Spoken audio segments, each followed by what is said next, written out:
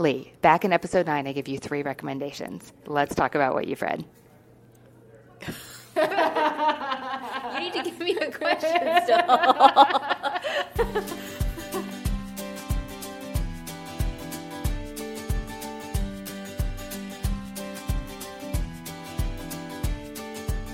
Hey everyone, I'm Ann Bogle, and this is What Should I Read Next, episode 22. Welcome to the show that's dedicated to answering the question that plagues every reader. What should I read next? We don't get bossy on this show. What we will do here is give you the information you need to choose your next read. We have 21 episodes under our belt now. In 20 of those, we've done a little literary matchmaking. A guest has told me 3 books they love, 1 book they hate, and what they're reading right now. We have some book talk, and then I sent them on their way with 3 personalized recommendations for what they should read next. And that was that. I heard updates in my inbox or by text or on social media sometimes, but I haven't shared any of those with you. Until today. I have 6 guests from the first 10 episodes of the show here in this episode to report on what happened after they left the show.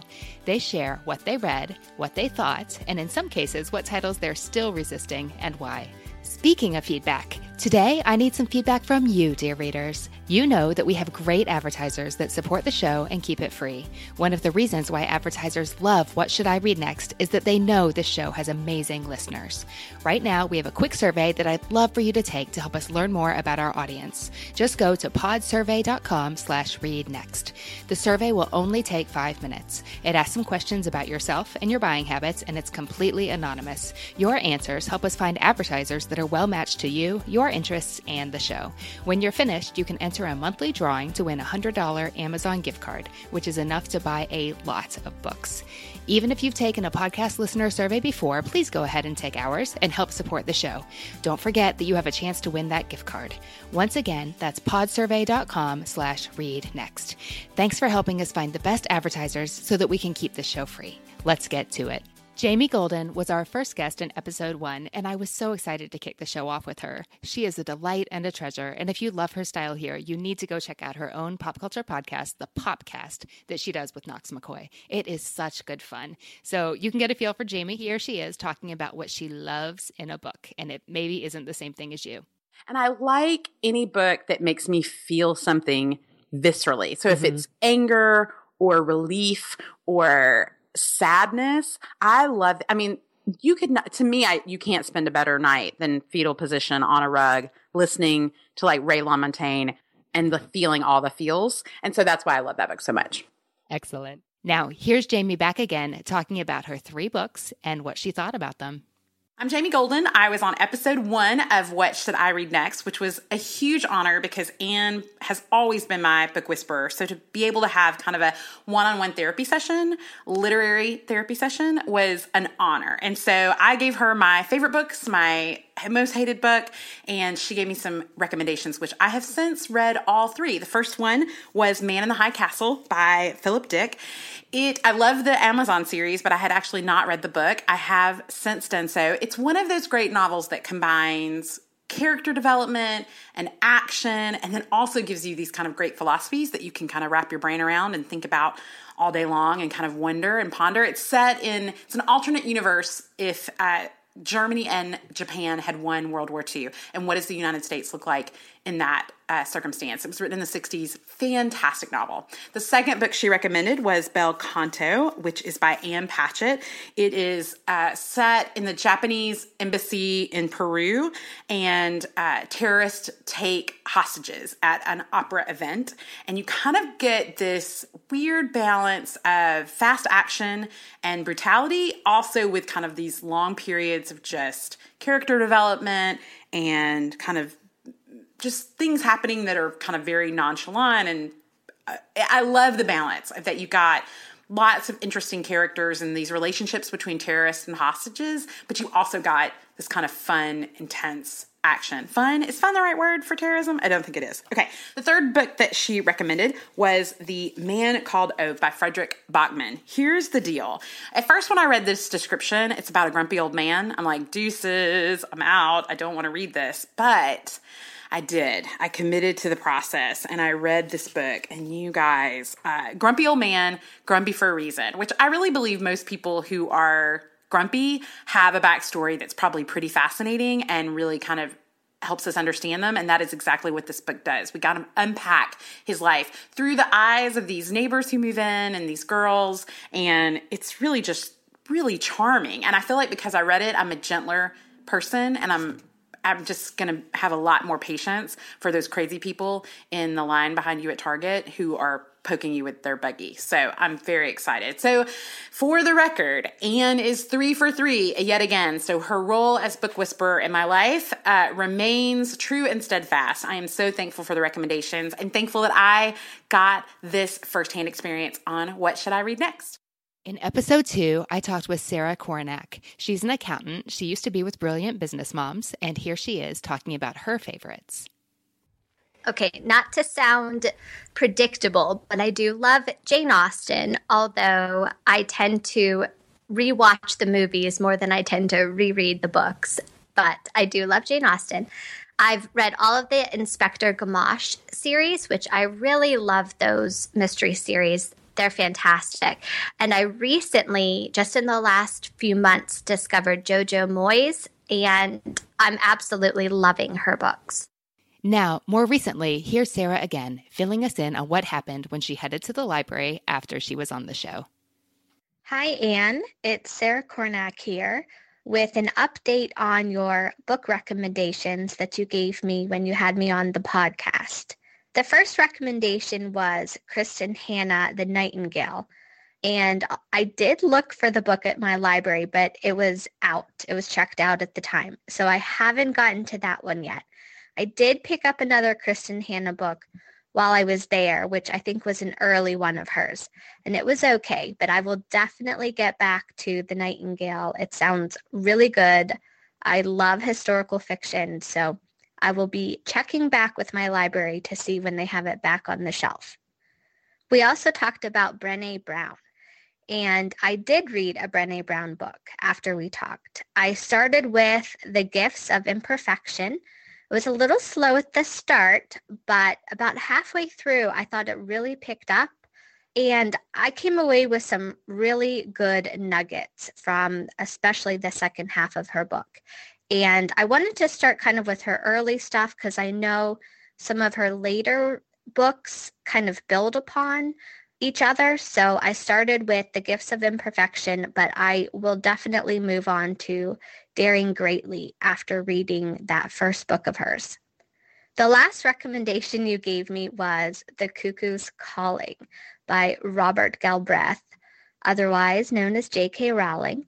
And that was the one that I told you during the podcast interview that it would take me the longest to get to. I don't know why. I was just not as interested in that one. However, it appeared as a recommendation to me in Audible. I listen to audiobooks all the time, and that appeared as a recommendation, and the stars that book had been given, the rating was really good. So I went ahead and bought The Cuckoo's Calling, and I have to tell you, I was so surprised at how much I enjoyed that book.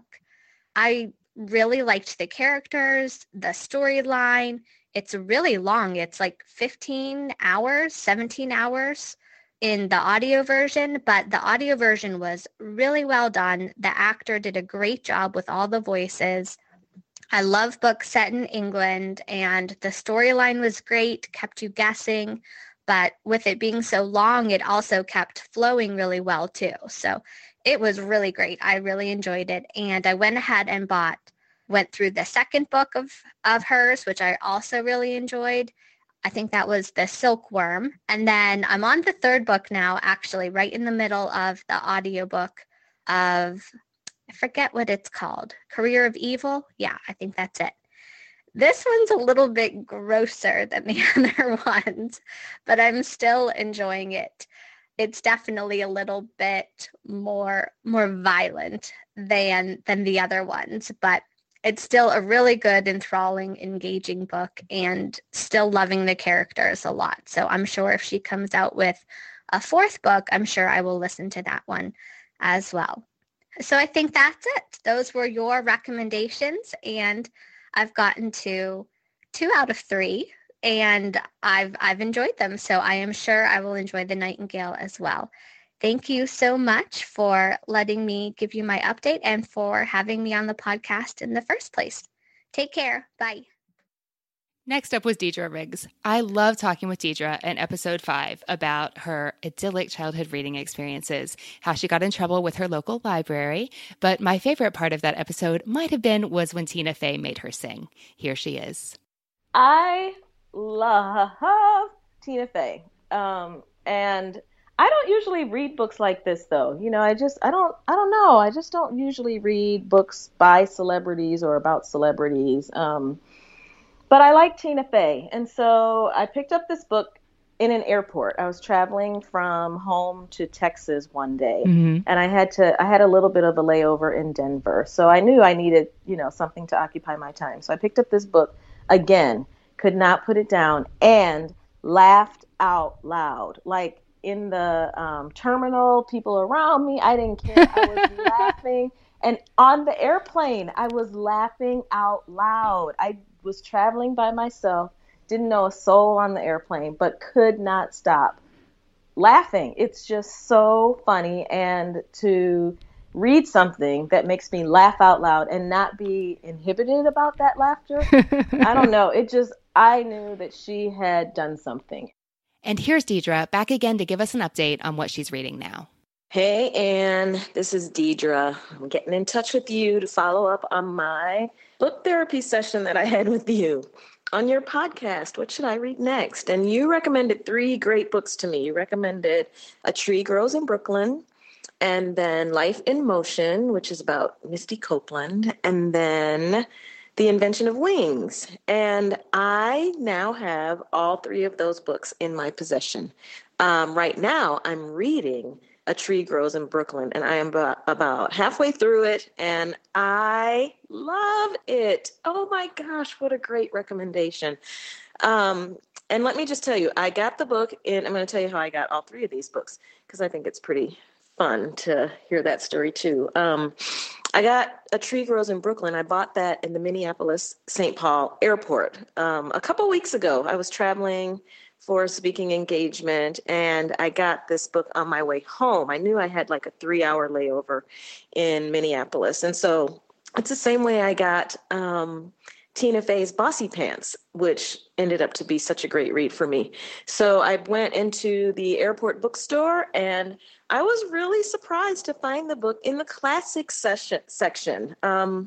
That was pretty cool. So anyway, I bought A Tree Grows in Brooklyn, and that particular store had The Invention of Wings as their featured book. It was everywhere. It was on the at the cash register. It was on the displays. It was on the end caps. It was just everywhere. And so it was kind of like saying to me, you need me, you need me. But for some reason, I just didn't get it there. I was drawn more to A Tree Grows in Brooklyn. I picked that up, and I've been reading it slowly ever since. So it's been like my respite from the book that I'm writing, which is very different from this story about Francie and her brother and her dad and her mom living in New York City. And what I have available to me now that I didn't have when I read the book for the first time, of course, is Google. So I've been able to Google tenements and air shafts and different parts of Brooklyn and New York City, and just cultural references that she makes to that time in American history, and even reaching back to her ancestry. So it's been really, really fun to be able to Google and see some images and learn more, read some articles about what it was like to live in the tenements and some of the regulations that came about as a result of people, kind of rising up and voicing their opinion about what life was like living under those conditions and working in sweatshops and then having that backdrop to reading this book written by this young girl who's just living life and loving her family and, trying not to get beat up by the kids at school and trying to learn and saving money and learning how to make money. And the stories of her, extended family, her aunt and just that how people talk about her aunt and how that reflects on their family, or the perception of how it reflects on them, is really, really fascinating to me this time around. So thank you so much for that recommendation. And then I ordered Life in Motion on Amazon as a used book. And it came to me, it's, a well-worn book, which I like. And I haven't gotten a chance to start reading that yet. But I finally, last weekend, my husband and I went downtown here in Lincoln, and I went for the very first time to a bookstore called A Novel Idea, and it's a used bookstore. So it is a treasure trove in the heart of our downtown community. And I kept telling the lady, I don't know why I've never been in here before. I can't imagine. They had at the front counter, they had a basket full of books wrapped in brown paper and tied with twine, and just little clues about what the book was. And that was called, it was kind of like what you do. It was a date with a book, I think it was called. And so you could purchase a book, not knowing the title of it, just having the clues on the outside of the book. And you could buy that book for $6, and you'd have this blind date with a book, which was pretty cool. It reminded me a lot of you. And so I picked up an Invention of Wings in that bookstore, and that's just been a week ago. And so I think I'll probably finish Tree Grows in Brooklyn over the next 2 weeks. And then I will begin one of those other two books. I'm not sure which one yet because they both speak to me. I pulled Life in Motion off the shelf the other day and thought maybe this is the next one. But then I passed by Invention of Wings and I thought maybe this is it. So we'll see. I'll keep you posted. But thank you so much for the recommendation. I'm really, really enjoying this story of Francie and her brother and their community and her extended family, and having Google to help me along the way this time. All right. Peace to you. Next up is Oshita Moore. Oshita is one of the handful of guests that came on the podcast with a specific goal. She wanted to find more titles for her Brown Girls Reading bookshelf. Here she is describing that to me. I want to read, like I said, I'm doing this thing. I have a reading challenge for myself this year, is I want to read more books written by African-American women or have African-American protagonists, women.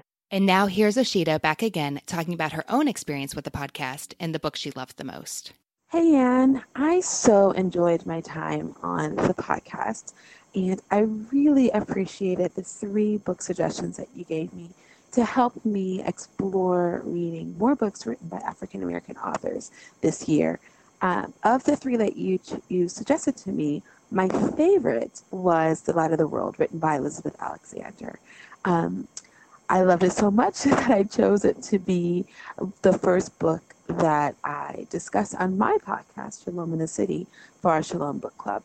I loved so much about this book, but my favorite thing about it is that even though the content of it is pretty sad, it's exploring the grief that Alexander experienced after the loss of her one true love and her husband, Fikre.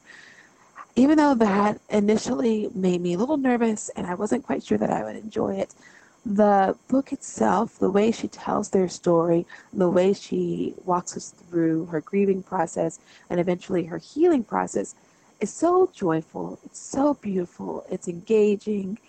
It's inspiring. And so, yeah, you were so spot on with that. Thank you so much for that suggestion.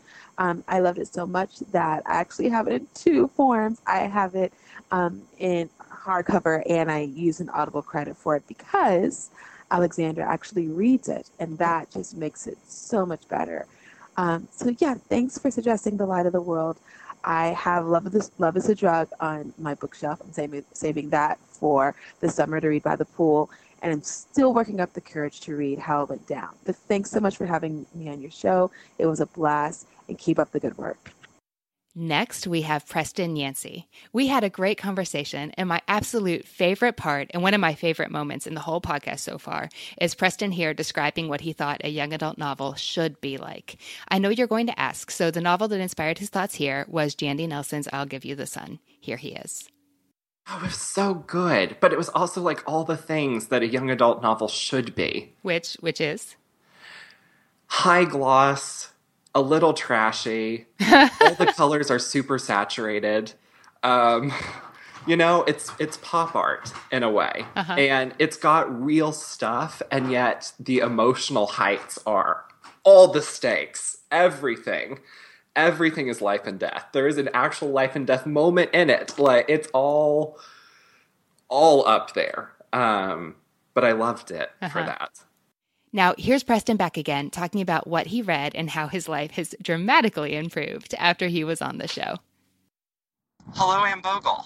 Since being on the What Should I Read Next podcast, my hair is shinier. I have found my nail beds to be exceptional. I've stopped pausing awkwardly in the middle of sentences to figure out what I should say next, because I always know that I can supplement it with what I should read next.